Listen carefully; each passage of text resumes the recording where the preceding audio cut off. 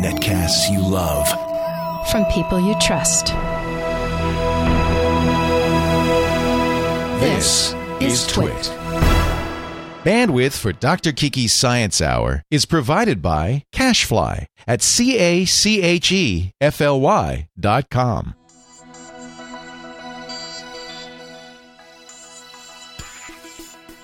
This is Dr. Kiki's Science Hour with me, Dr. Kiki, episode number 96, recorded on Thursday, May 19th, 2011.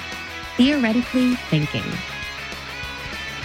This episode of Dr. Kiki's Science Hour is brought to you by Netflix. Watch thousands of TV episodes and movies streamed to your PC or Mac or TV instantly. Plus, get DVDs by mail in about one business day. For your free 30-day trial, go to netflix.com/twit. Welcome, everyone, to this episode of Dr. Kiki's Science Hour. I'm Dr. Kiki Sanford, and I hope you're ready for our hour, 1 topic, one expert. Get ready to get dirty with the topic because we're going to dig into the science of being human, what it is to be human, why we are the way we are, and what are we going to be next? Are we going to be something different? What's the next step in evolution? All this and much more, I'm sure, will be covered in this hour of the show. Thank you so much for joining me today. I'd like to welcome Dr. Mark Chengizi to the show. He is, according to his website, chengizi.com, he's an evolutionary neurobiologist aiming to grasp the ultimate foundations underlying why we think, feel, and see as we do. His research focuses on why questions, and has made important discoveries such as why we see in color, why we see illusions, why we have forward-facing eyes, why letters are shaped the way that they are, and why the brain is organized as it is. He attended the Thomas Jefferson High School for Science and Technology and then went on to the University of Virginia for a degree in physics and mathematics and to the University of Maryland for a PhD in math. In 2002, he won the prestigious Sloan Schwartz Fellowship in Theoretical Neurobiology at Caltech, and in 2007, he became an assistant professor in the Department of Cognitive Science at Rensselaer Polytechnic Institute. In 2010, he took the post of Director of Human Cognition at a new research institute called 2AI Labs. He's got multiple scientific journals out there, and he's also written many articles for popular audiences as well in places such as Newsweek, Wired, Seed Magazine. He's also written 3 books: The Brain from 25,000 Feet, The Vision Revolution, which I interviewed him previously on This Week in Science for, and now Harnessed, How Language and Music Mimicked Nature and Transformed Ape to Man. And he's also working on another book, Making Faces, What Our Emotional Expressions Say and How They Say It. Mark, welcome to the show. Thank you so much for joining me. Glad to be here. Yeah, it's great. I'm glad that you could fit us in, to your busy schedule. You're working on so many books and writing so much. How do you get it all in? It's really. I have a lot of free time. I play with kids, and it's not as much as it might seem. But just every 3 or 4 years, I hope to write another book if I've got any more ideas. But this I don't want to suggest that there's very much there. What is it that inspires you? The ideas that inspire the idea for one of your books, or just the ideas that get you thinking on a daily basis? Well, as you said, I'm interested more in the why than the how. And for me, I'm always more excited about what it is that drove us to have the kinds of functionality that we have at all, and less interested in the specific mechanisms that we have. And so I'm often interested in what is it that our brains are doing, or why do we see the way we do, and what are the evolutionary selection pressures? How does that kind of power that we have fit into the environment? And in the process of understanding the environment and the kind of perception or the kind of shape that we are, one can hopefully explain why we're shaped or function the way we do. And how I come up with these ideas is typically just utter chance and digging in crazy spots. one of the things that I'm writing about is I often summarize it by the word aloof. And I have another book in the long-range future that I've written many pieces for called Aloof, How Not Giving a Damn Maximizes Your Creativity. And it's Nice. And there's really no, when you have graduate students, undergraduates, it's easy to teach them how to analyze data. It's easy to teach them how to figure out whether your data fits some hypothesis versus some other hypothesis. But where do you get the big hypotheses in the first place? And I have no big insights other than just keep on digging in lots of crazy spots, and then just if you dig 100 times, you might just get lucky and find something else, find something that's of interest. And a lot of people, and I go to great efforts to try to, some of the things that prevent you from digging in lots of different spots, or that you become too wedded to a community. You go to your, when you start going to so I've always said I don't go to conferences, and the reason I don't go to conferences is because I'm a social person like everybody else. You go to conferences, you get to know everybody there. You like them, they like you. You know the bigwigs in that field, and you want to solve the problems that they respect. The younger people, you can tell that they start to respect you as you get to be a little bit older. The girls might bat their eyes, and the boys are wanting to become like you. And all of these things affect you as a person. You want to be part of that community and become respected in that community. And soon, problems outside of that conference community, you'll make fun of those problems. Oh, those are silly problems that other community does. That's just stupid. And so you won't feel free to move to these other areas. And you won't even realize that you've constrained yourself, because it feels like the full universe to you. Your whole social and intellectual space has just like people draw maps of New York City, and it encompasses all of the earth, and then on the extremities of New York City, they show the rest of the earth. That's what happens intellectually to you if you become too wedded to your community. All of the space of your mind is filled by that community's thoughts, and the rest of the universe is tiny. So that's just one of many kinds of steps that I've tried to prevent myself from becoming too attached to anything, so to allow myself to have the freedom to get new theoretical ideas, which are really hard if you're constrained in that way. Do you find that you're inspired a lot by just conversations that you might have with somebody, at a bar, or with one of your friends over dinner, or even with one of your kids? Well, yeah, sometimes it's hard on retrospect to always figure out where the idea came from and who you stole it from. Right. Yeah. Where did that idea come from? You want to forget those cases where you stole it so you can have plausible deniability. What more recently, my daughter had got me. She kept asking me, "Why do we cry, Daddy, when we're sad? That is, why do tears physically fall out of our eyes?" And I had no real answer for her. We went through and I've written a piece, sort of 8 really, really bad ideas for why water comes out of our eyes when we tear, that kind of piece. And she had an interesting idea. And it was that when water falls on your face, you yourself, the crier, can feel your emotions potentially better. So maybe it provides a sense, a first-person sense or feedback as to how much you've cried. The more you cry, the wetter your face feels. That when water is evaporating off you, it's really a sensitive feeling that you have. I don't know if I actually believe it, but it was a genuinely new way of thinking about, I thought, the problem, rather than it being typically, imagine the tears on your face are somehow attracting or signaling to the others around you. But the idea that it was a feedback for yourself. And in fact, that idea motivated other related ideas for the suite of facial expressions that we have and why our face is shaped the way it is. And so this is the book that's on the horizon after this book, Harness, that's coming up about music and speech, called Making Faces, or tentatively titled Making Faces. And you can't make faces and expressions if you can't have the same kind of visual feedback that you have when you reach out to the world. All the complicated tasks that you do, whether it's moving or reaching, you get visual motor feedback. You get visual feedback about what you're doing. Now, when you're walking, you can't see your body walking, but you get the optic flow changes. One of the only things that you do that's really complicated motor behavior where you can't see it is your tongue. But your tongue is sitting inside a whole, like a pouch of skin, all of the, all the other sensory things in your mouth that always knows where it is, even without being able to see it. Now, your facial expressions, the trick with building a face is putting eyes on a face that is expressing, such that the eyes can not only see out in the world, but see the very face that's expressing, such that each distinct expression that you're giving has unique visual aspects within your visual field. So you need to be able to see your own face. In fact, right now, in order to talk to you, I have on my screen, on the Skype screen, visual feedback of me, right? Yep. And so I need that. Otherwise, I'd end up off screen really soon because I just wouldn't know where the camera is. You need that as well to get the fine-grained, 1,000 different kinds of smiles that we can give. How do you do that, though, when you can't walk around with a screen or a mirror, but the only way you can do that is put eyes in the very screen itself. And so part of this next book is about how the face has designed itself to allow that kind of first-person feedback. And there's a whole half of a book that's sort of emanating from these thoughts that my daughter had gotten me onto. Yeah, that's really interesting.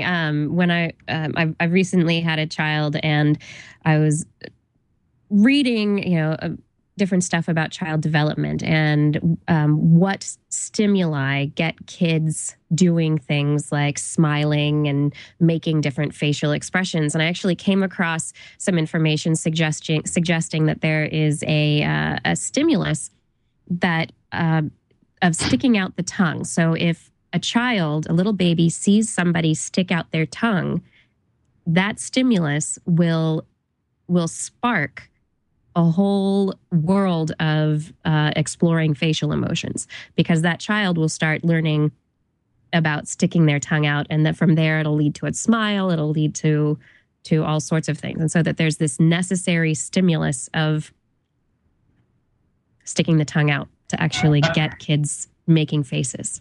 Yeah, that would be it's kind of strange that there would be a releaser that is. You have to be making fun of your child by sticking your tongue out in order to get them developmentally on track. That's the kind of thing you like to see. Yeah, exactly. And so I spent a good couple of weeks early on sticking my tongue out at my baby, and he smiled. And of course, I confirmation bias, it worked. Right. Exactly. So let's talk a little bit about your more recent book, Harnessed. And I was taking a look at your Seed article that is really fascinating, and it has a lot to do with the ideas that you're bringing up in Harnessed as well. Your Seed article in Seed magazine is kind of about humans version 3.0. And it feels to me like a lot of what you talk about in this is kind of it's different from what futurists like Ray Kurzweil and other technologists, the way that they see human evolution going. So how are humans evolving, and what are the things that are going to get us there? It seems like you're taking a different attack on it. Right. Yeah. It actually motivated I'm making my first attempt at fiction. Actually, now it's something along. It's motivated as a kind of anti-sci-fi, futuristic kind of fiction story, but it's not the kind of thing that most people think that's going to happen. So the standard sci-fi, futuristic, involves radical changes to us and radical ways of doing better than us in some sense. So on the one hand, there might be genetically engineered creatures who are far superior to us. Or you have brain implants that are enhancing our doing much more than what our current brains are doing. Or you have artificial intelligence that you've actually built that's doing things better than what we're doing. Or you've built these, like the Blue Brain Project is big in the news in the last couple of days again. And here you're hoping to train up a brain. It may not be artificial intelligence per se, but it's you're mimicking in the brain and trying to. So it's always about going beyond the human capacity. And the way that I think that's all wrong. And the way to think about the brain and where we're going is like magic. That is the way that magic is treated in fantasy. So in fantasy movies, the fantasy genre, you have magic. And there's only a small, finite resource of magic that exists for whatever reason. This is just the way it always works. And the only way to defeat magic is typically by other magic. You might be able to shoot bullets at the wizard for a while, but ultimately it's going to be someone else who's tapping in or harnessing that magic in potentially new ways to defeat the other bad wizard. And you want to cherish that magic, and they always do. They hide it in some back room of some fancy cathedral where it's kept and it's sacred and studied and so forth. And that's I think a much better metaphor for what where we're going and what makes us who we are today, is that the magic here is the 100 million or 500 million years of evolution that gave us the brains that we have. And these brains are, when they're doing what they were designed to do, the brilliance at which they do them is incalculable. That is, it's like magic. We're so good at them. And of course, the things that we're so good at are exactly the things that we have no appreciation for, because they're the stuff that we do every day with no effort at all. It feels like no effort at all. But in fact, these things are fantastically complicated, and we have no idea and are unlikely to have any idea how they work as well as they do for millennia, in my opinion. We're not on the cusp of figuring out all of these things because we have no idea even the set of things that it is that we do. And I wrote a piece recently in Forbes called what we need after the genome is the teleome. And that has nothing to do with telomere. It has to do with teleology. That is, you need to figure out the set of things the set of functions or the set of powers that animals are in fact capable of. And we have no idea what those powers are, and it's going to be a massive set of things or functions we can do. If you don't know what those set of functions are, then you can't build a machine that mimics it. Right. You don't even know what to build. So that's the way to think about. So the question is, how did we get to be as smart as we are today? Effectively, we're Homo sapiens, but we're much more than that. If you went back probably to the first genetically, essentially Homo sapiens, they certainly didn't write or read. They may well have not had music, and I argue that they may not have had speech either.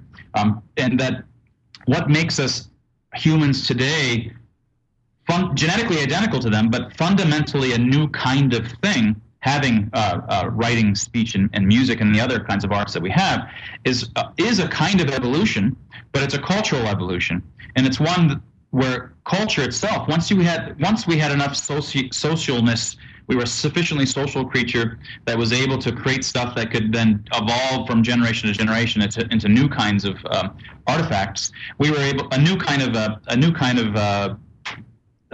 blind watchmaker was born, and that's much faster than natural selection.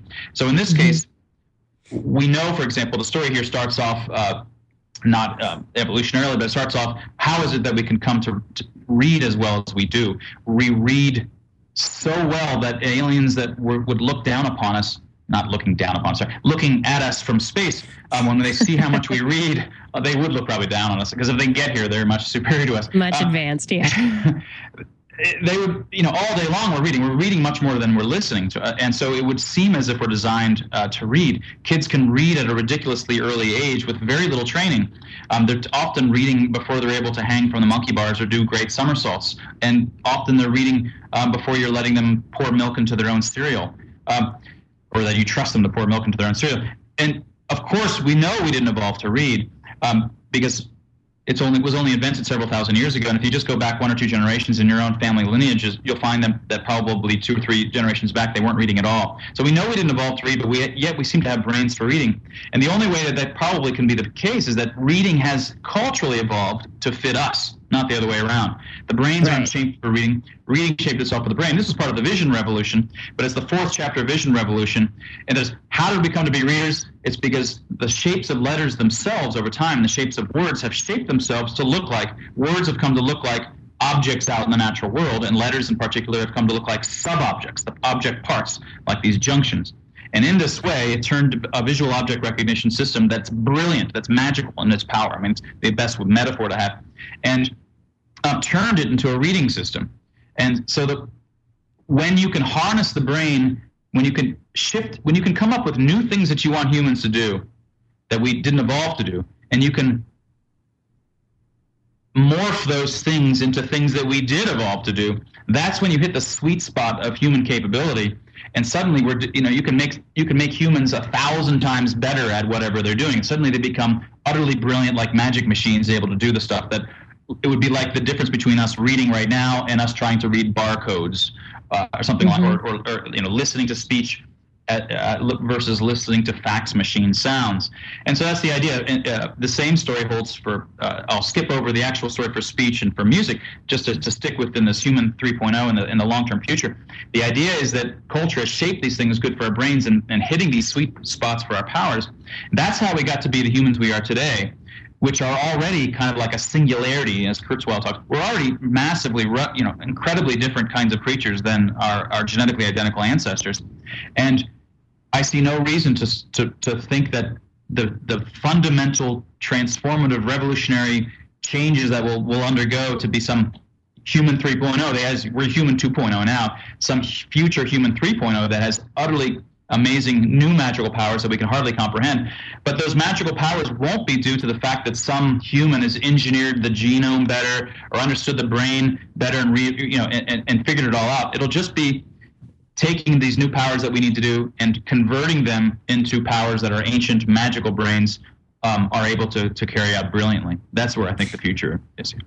Yeah, so culturally, there was the advancement of technology that allowed us, at first it was carving shapes into stone, that were these symbols that we used to read, and then we moved into the printing press. Now we have computers. Now we have the internet. Looking at where we are currently technologically and culturally. Social networking is a huge force. It's something that, we are social creatures naturally, so it's not outside our brain's ability to do, but people talk about it as if it's this entirely new trait of humankind. Is there anything that you see in what we're using currently and what we're doing currently technologically that would give you, some kind of insight into directions that we might be going with this human 3.0, like where the next big evolution might be happening? I'm kind of, this fiction book, of course, is in some sense puts the onus on me to come up with some fantasy story about where it's going. Yep. I can mention any actual attempt to do this, I think just sounds hokey. Even at the beginning of writing, if someone had made this kind of argument, writing, no one would have thought back then at the beginning. It was just being used by clerics or for accountants and things like this. And the idea that it would have been a fundamentally transformative human invention at the time, I think would have sounded crazy. So I think playing that kind of futuristic game and trying to be realistic about it just makes people look silly. It's one thing to look silly in fiction. It's another thing to do it outside of fiction. But I also wrote another Seed article. That gets at this. This is sort of touching upon Jaron Lanier's book. I'm having a mental block of. I'm not a part or something. I can't remember the terminology right now. He's arguing, and I tend to agree with this perspective, that another part of this anti-sci-fi, or that it's magic that's going to take us to the understanding the magic of the ancient human brain, that's really still going to be the foundation of all of our future developments, is that is in addition to futurists will talk about not only the genome changing and AI and breaking through the brain and understanding about it, but the other one is that that the social networks like Twitter is going to suddenly become conscious, right? And so that somehow the power of these social networks creates some sort of new super consciousness that floats out above us all. So this is I forgot to mention this earlier, and the counter argument. So this is a case not of how we're going to go for it, but how we're not going to go for it. I think it's yet another case, and much of the reason for this is because this is a misunderstanding often of what makes intelligent things intelligent. There's lots of things that are complex in the world. If I pour a little bit of milk into my coffee and I mix it up, then during those first few moments you get this massive complexity. But that doesn't mean it does anything. Doesn't mean that it's been selected to function and carry out stuff, do stuff. You only get function that does stuff when there's strong selection pressure of one kind. It can either be an actual designer, or it can be a learner, or it can be natural selection that's designing via the blind watchmaker mechanism, or it can be cultural selection. But there has to be selection. There has to be design.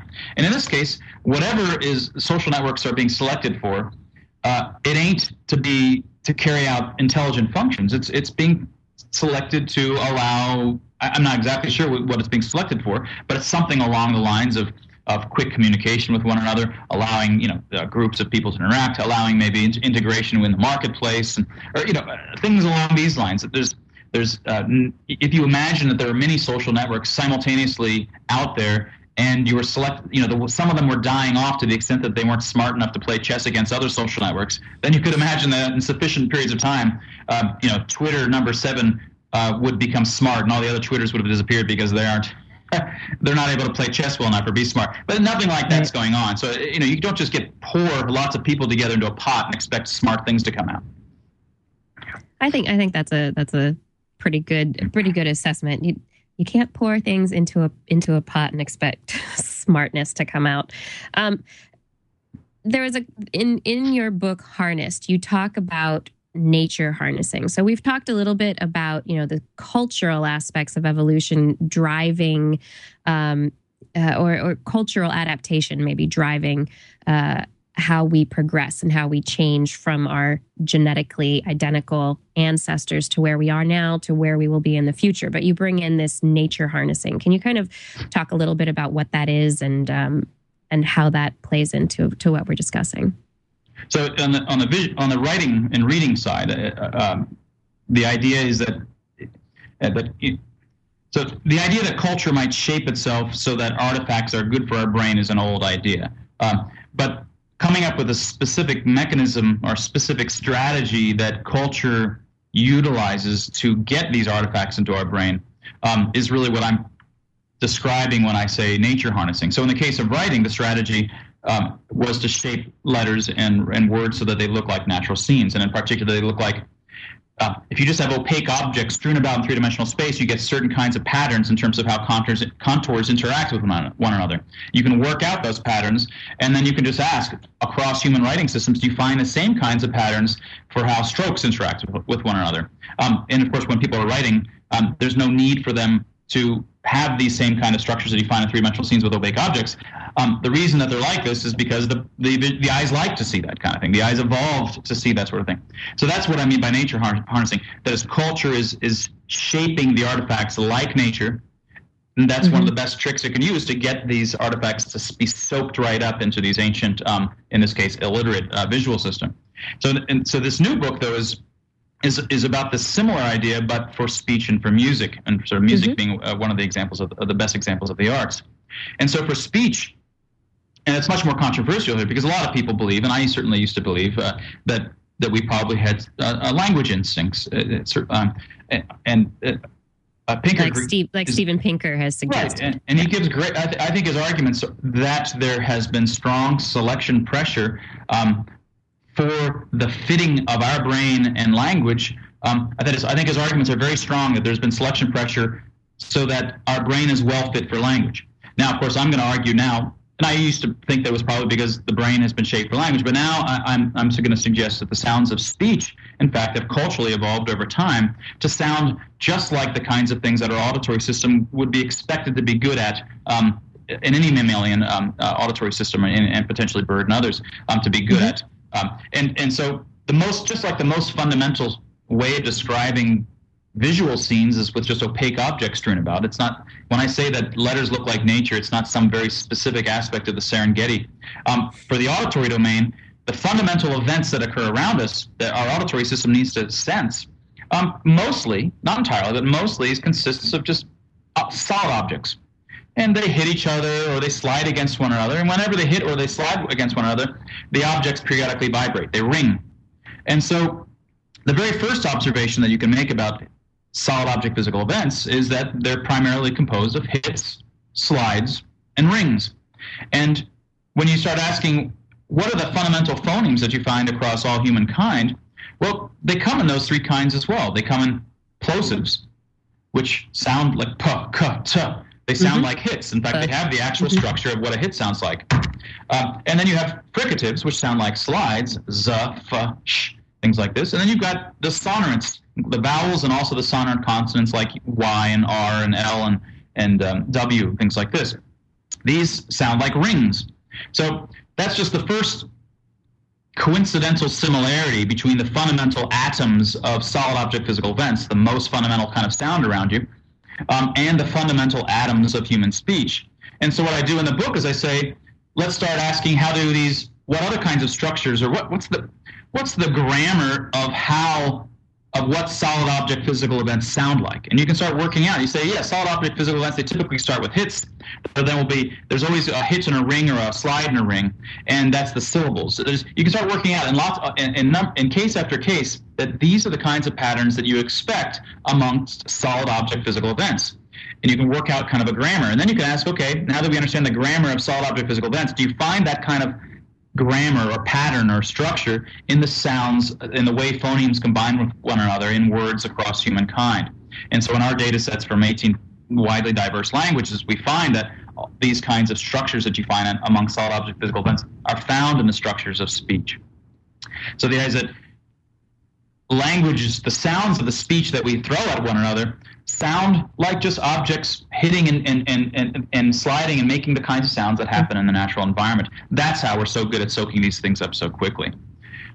That's the case for speech, but music is a different story.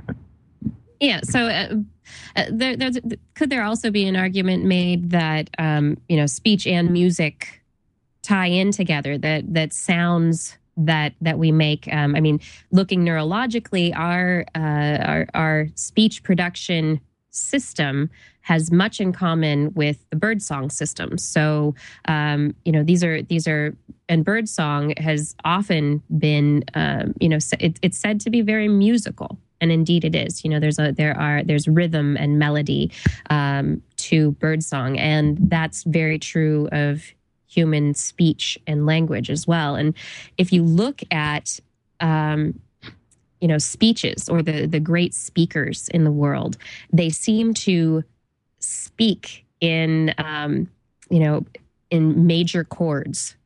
So they're the vocal tones that they use actually are melodic as well and they use melody and volume and power to be able to bring things to a peak in speeches and to get people to respond.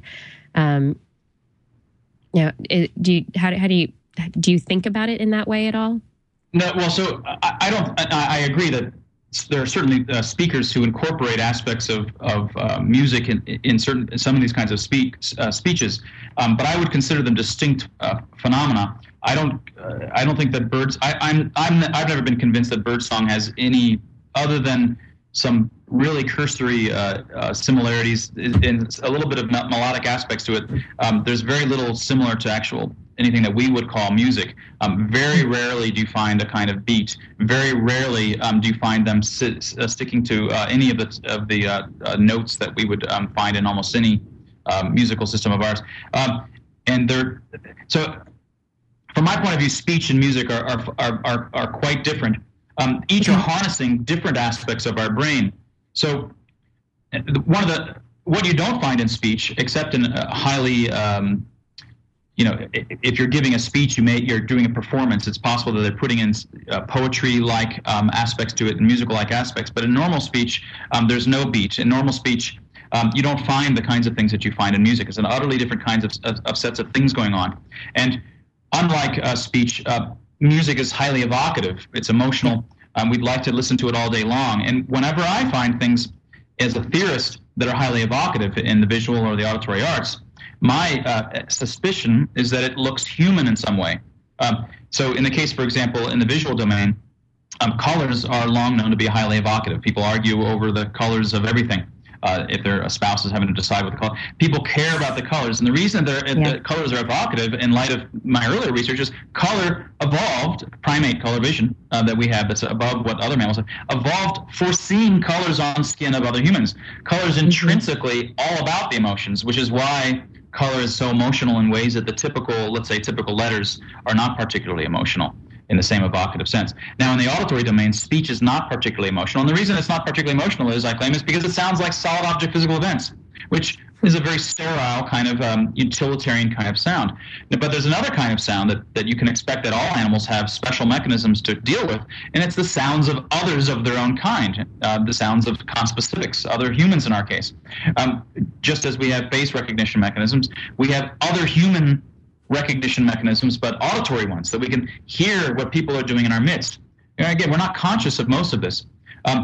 But we're able to do it. People don't sneak up behind you. When someone suddenly appears behind you, or they suddenly stop when they were walking behind you, or all of these things trigger things in you, you know? So you have the capability of sensing the behavior of whether someone is angry or sad or happy on the basis of their gait. You can tell whether they're headed towards you or away from you, upstairs versus downstairs, how close they are. So you're able to, just from the auditory sense, track where they are in space around you and what behavior they're probably engaged in.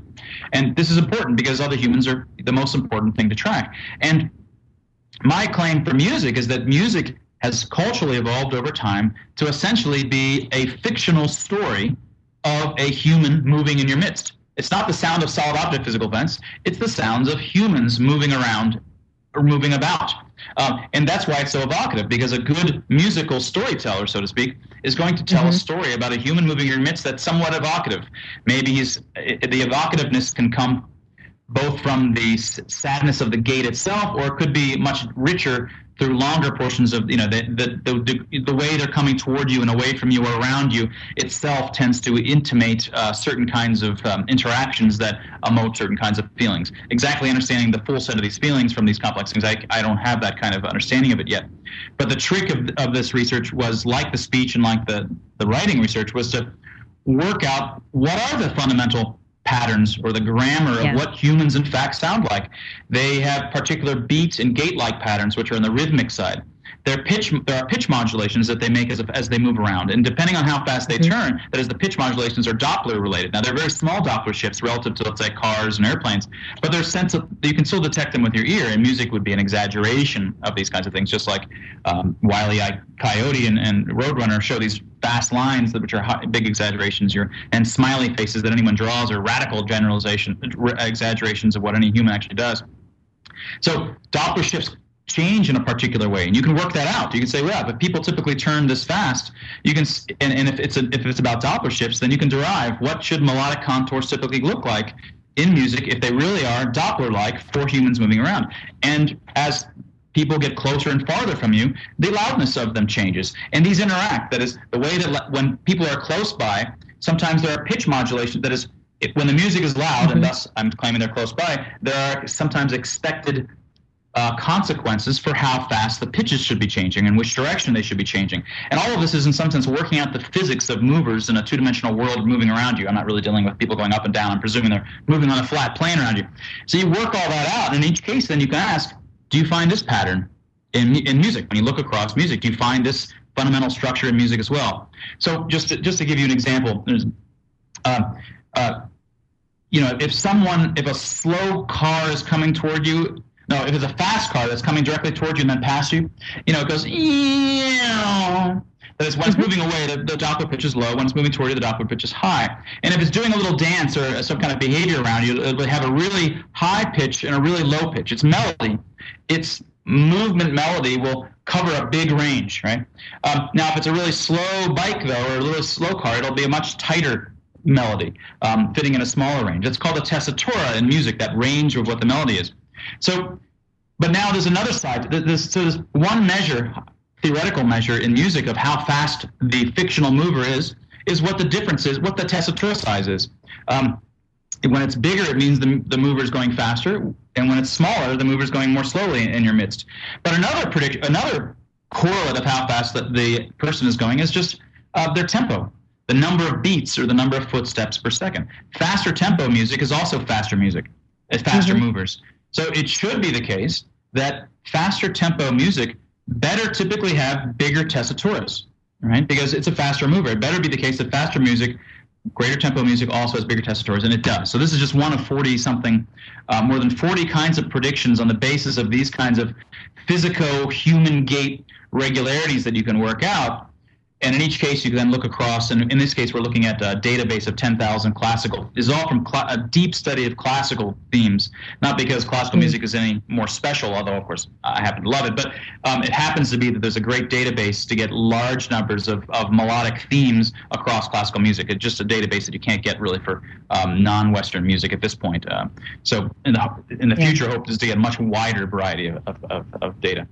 Yeah, so I think that would be a big point, is to not just have Western cultural Western music, but also to look at Eastern as well, because it would be interesting to see if these themes play out globally across cultures. Oh yeah, definitely. So now the reason, again, part of the reason you need a large data, it's not just that you need a large data set. You also want a data set that has itself undergone selection pressure over a long period of time. Yeah. Pretty much all of those 10,000 classical themes are ones that people still listen to today. I mean, there's another 100,000 or a million classical themes that no one on the right mind listens to and were written by people that no one remember. So it's inherently gone under large selection pressure. It might be harder, you'd want to do that. That's why classical music has existed as an identifiable thing for such a long period of time, that you can really be sure that you're getting the evolved melodies, so to speak, rather than the much noisier set if you had pulled out all million of them from which those 10,000 had been pulled. So that's sort of the particular reason for focusing on that, as well as just that's where there was a lot of data. Yeah, it would also be really interesting to look at more, more recent music and see what is reflected in more recent music, that maybe has different themes or, more... different themes from what we see in classical music. So, for example, all these young guys that wear their pants hanging down to way below their butt, that probably makes them walk differently, surely, and so music must reflect that. Yeah, and also living in cities, and like you said, you made the example of a car driving past you. So now we have cars, we have city life with completely different sound environments than maybe horse-drawn carriages from 100 years ago, or even more rural existences when populations were not as dense. So there's probably a lot of just evolution of this whole system that would be that you could see carried out if looking at it on a time frame. Yeah, definitely. That'd be great. Yeah, we might be much more accustomed to larger tessitura, for example, than we might have been, 100,000 years ago when music was just starting its cultural evolution, because there wasn't very many fast things. I mean, there'd be the occasional bee that buzzes by, and you can hear hear the Doppler shift really well there, but we may not have been as comfortable with those high levels of tessitura. Yeah, and now hence the evolution of drum and bass and other dance music that we have now. I need to take a moment to thank our sponsor. So, Mark, if you just hang on for a second, I just need to start reading. This episode of Dr. Kiki's Science Hour is brought to you by Netflix. Netflix delivers movies directly to your home. That saves you time, money, and hassle. You can instantly watch thousands of TV episodes and movies. You can have them streamed directly to your PC or your Mac. It doesn't matter which platform you use. Or they can be streamed to your television via a Netflix-ready device, including Xbox 360s, PS3s, Nintendo Wii's, Roku's, Boxies, all these devices that we have today. It's wonderful. You can also get DVDs. You remember those things? Those discs, little silvery, shiny things that now make good mobiles for scaring away crows. You can get DVDs in the mail in just about one business day. Watch as many movies as you want, anytime you want. There are never any late fees and no due dates. One TV series available to watch instantly from Netflix for my pick of the week this week kind of fits in with the theme of why people do strange things and where are we going to be going? What's wrong with our brains? What's right with our brains? How do things that are right about our brains go terribly wrong? Is the television series Hoarders. It's like a car accident you just can't look away from. I don't know whether or not it's a great series, but man, really? The things the conditions people allow themselves to live in. So Hoarders is available on Netflix, and you can watch some really interesting television thanks to Netflix. Instantly watch this television series. You can choose from thousands of others, whatever you like, television episodes or movies, when you register for a free trial membership. Go to netflix.com/twit. Be sure to sign up for your free trial at Netflix. That's netflix.com/twit. And we thank Netflix for their support of Dr. Kiki's Science Hour and the Twit Network. And back to the show, we're talking with Dr. Mark Changizi. He is the author of harnessed how language and music mimicked nature and transformed ape to man. He is an evolutionary neurobiologist, and we've been talking a bit about how about language and music and how the brain has allowed us to come up with these adaptations, these things that we take for granted. Now, we really do take, at this point in time, we really do take language, reading, music, all these things for granted. You walk out on the street these days and just about everybody's got a pair of earbud headphones on, or if you're caring about the health of your ears, over-ear health headphones. Everyone's listening to their music. We have, so many ways to get this stimulation, to enjoy it.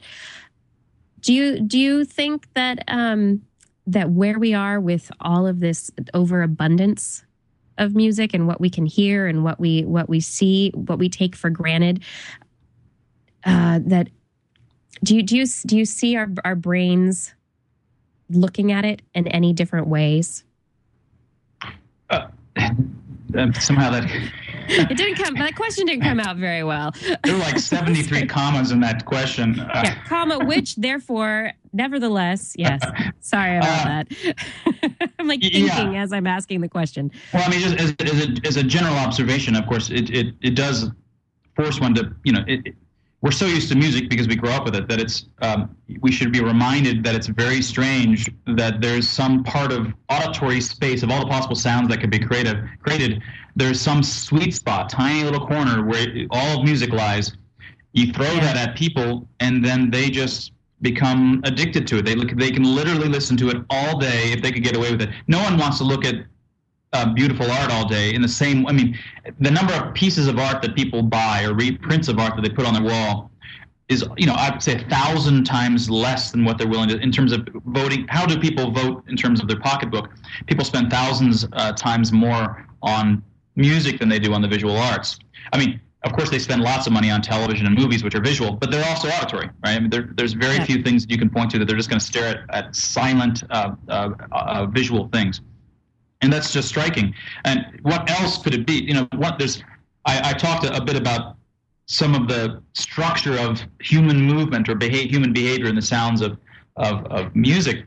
But there's that's one of the hurdles that any theory of music has to jump over. But the other three that I point out in the book is that you need to explain why it's so evocative. And in this case, it's evocative because it sounds like people, so that's easy. You need to explain why people dance. Why would it be that not only do people want to listen to it all day long, but with the right kind of music, not all music, but why should there be a sub-brand of music that people can hardly stop themselves from moving to it? And the answer here is that it's not that surprising because there's lots of kinds of other human stimuli, whether facial expressions, gestures, and in this case we have whole body gestures and behaviors, but just heard with your ears rather than your eyes. So it's very common to have contagious behaviors, from yawns to all these other sorts of things. So the idea that the sounds of humans doing stuff could potentially affect you to do the same kind of stuff is not any longer surprising. And the first hurdle that I argue that it should satisfy is that we should be able to explain why you'd have a brain that's capable of processing these funny things called music. There's, again, infinitely many kinds of things you could throw at auditory sounds you could throw at us, most of which we don't have a brain to possibly comprehend. Fax machine sounds. It's an infinite space of stuff. The reason that we have a brain that can handle these things is because we have a brain that can handle the sounds of other humans moving in our midst, and this stuff hits that space. And not just humans, but also other organisms in that environment. So, are you listening for a predator or, something that might be attacking you in the jungle or the city that you live in today? Is it somebody that is going to be sneaking up on you? You mentioned the idea that we're very sensitive to these sounds, and that we can sense individuals coming up behind us. Somebody in the chat room asked the question of this, was wondering, with this human recognition specialization, does this possibly explain why ghosts are always human? The human witnessing the ghost is erroneously recognizing the sound as being human. Well, that's right. Yeah, which would be, I presume, I'm not sure this is true, but when you look at clouds, we're probably more likely to see human faces than other animal faces. Although I certainly recall, I certainly think that's true. Typically, when people see things in Doritos too, it's typically looking like people. I guess it's disproportionate, looks like Jesus or Virgin Mary, I suppose, in that case. Right. Yeah. So, and this is actually why in our data we actually took data from what natural events and the sounds of natural events for speech, and we actually wanted to do it visually. So we're looking at videos determining the kinds of events happening. We didn't want to do it with your ears because we were afraid that any kinds of events that people saw might be heard as speech, or the kinds of speech that we were afraid that it might be warped by the kinds of human sounds that people are used to. Now, I don't want to... Solid object physical event sounds and people moving sounds, I think are the lion's share of the kinds of... mostly in the auditory world, those are the things that matter. So in the speech side, there are other kinds of things. There's bird songs, there's the sounds of wind, there's water sounds, and it's certainly possible that music sometimes taps into these. But as a theorist, my role is to find the smallest core of stuff that can explain the largest amounts of otherwise I can't wrap my head around and make predictions. So solid object physical events accounts for, I don't know how to put a number on it, but probably 90% or 99% of all the important events around us, and humans moving around us is probably disproportionately more important than any other animal. But certainly we get very good at understanding what your dog is doing in your house. Often you're more conscious of what other animals are doing than you are of other humans, because I suspect we're less good at what other animals are doing, and it's more conscious, and so we're having to think about it more. But it does give you some idea about how good you are, because if you've had a dog, you're keeping your ears on what the heck is that dog doing. You can tell, you know where they are and what they're doing, and so if you're that good with what your dog is doing, you can be sure that you're much better at what other humans in your house are doing. Exactly. I had it's not an experience I had, but a friend of mine had an experience where he went to a avant-garde music performance, and for the performance, the audience was ushered into the theater, and then all the lights in the house went off, and the lights were off for the duration of the performance. And he said during the performance he heard, the strings of violins being plucked. He heard what sounded like the drips or the drops of some kind of something onto drums. He heard all these sounds that melded together into this amazing symphony. And then the house lights came up and there was no orchestra. There was nobody there. And so it was this whole experiment of, what does your mind make up when you are in a situation and you expect something? And in that situation, he heard music. I mean, albeit it was, pretty avant-garde music, but that's what he says that he heard. Well, wait, so you mean he heard that because they were piping in music, weren't they? No, it was the sound. It was just the sounds of the theater. Oh, it was literally just white noise. There was just white noise there, you're saying, potentially. I mean, just the sounds of just the ambient white noise. Just the ambient environment. Yeah. Other people in the audience. There was no orchestra. There was no projected sound. And it was, and he said that he heard what he thought was an orchestra, and there was nobody there. Interesting. Well, there's these, if you just throw up random white noise and you ask people what they see, and you do this thousands and thousands of times, you can often, how does this procedure work?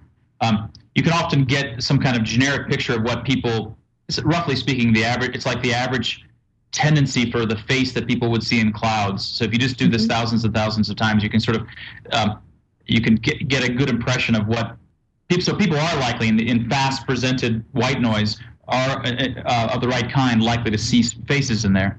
Yeah, so this is interesting. Just in the app, I find it a little hard to believe. Like, it does sound implausible, doesn't it? It seems like there had to be something else they set up that if you had a lot of white noise, it would help. But if it was just absolutely quiet, it seems like we would just hear crickets, or or not even hear crickets. Yeah, it's an anecdote, so it's not something that was a scientific controlled experiment. It's an anecdote, and so there's probably there might be some amount of exaggeration in the telling, or there there could be any number of things that could have happened behind the scenes that I'm not aware of. Yeah, but I think I found it. I found it an interesting story for our perceptions and what our brain kind of fills in. Tell me a little bit about 2AI. I've been to the 2AI website, and the description is fascinating. Well, I mean, so we're not trying. In some sense, I've been writing a lot of pieces like the seed piece and some other pieces about why the Kurzweil and blue brain and these other kinds of futuristic ideas are not what's going to happen. And so in some sense, we take ourselves, my colleague Tim Barber there, and I'm director of human cognition, and he's director of machine cognition, and we'd like to be a kind of Kurzweil-like institute, but we're really trying to remain small, but with a very different, more humanistic, in the way I would describe it, impression for where things are going to go in the future, and what kind of philosophy you need to have in order to understand the brain and biology, and what kind of philosophy you need to have in order to build AI. And it's a radically different kind of philosophy than what much of the neuroscience community, I think, has today, and much of the AI community has today. So that's really where. Otherwise, I'm still doing the same kind of research that I was doing, and my colleagues are doing a little bit more on the AI side. I come out of computer science, math background too, but I tend to be more on the kinds of things we're talking about is what I still tend to focus on. So we'll see. It's a bit of an experiment starting this institute. Yeah, I love the idea for the product development that you have on the main page for 2ai.org for Poker Eyewear Company, so that players will have a technological advantage, allowing them to see the emotions that they wouldn't necessarily be able to pick up, or moods and health on the faces of other players, possibly. You recognize that guy. That's our low attempt at artwork there. Yeah, no, much more generally, the idea is this discovery of mine some years ago on what color vision is for, and that your cones in primates are optimized for sensing the hemoglobin modulations in the skin. So it's these hemoglobin, it's modulations to the blood in your skin that account for why you get red versus green and blue and yellow, or in the color signals that humans give off. Once you understand that, and once you understand how it is that our cones are optimized for that, it turns out that you can do better. You can build eyewear that allows you to see oxygenated versus deoxygenated skin even better than our eyes do. You can build eyewear that allows you to focus just on, you get rid of that oxygenated signal, and you can see just how much blood is under the skin. And you put these things on, and you become kind of gross, actually, because all these little modulations that, like, acne and all these things become extremely exaggerated.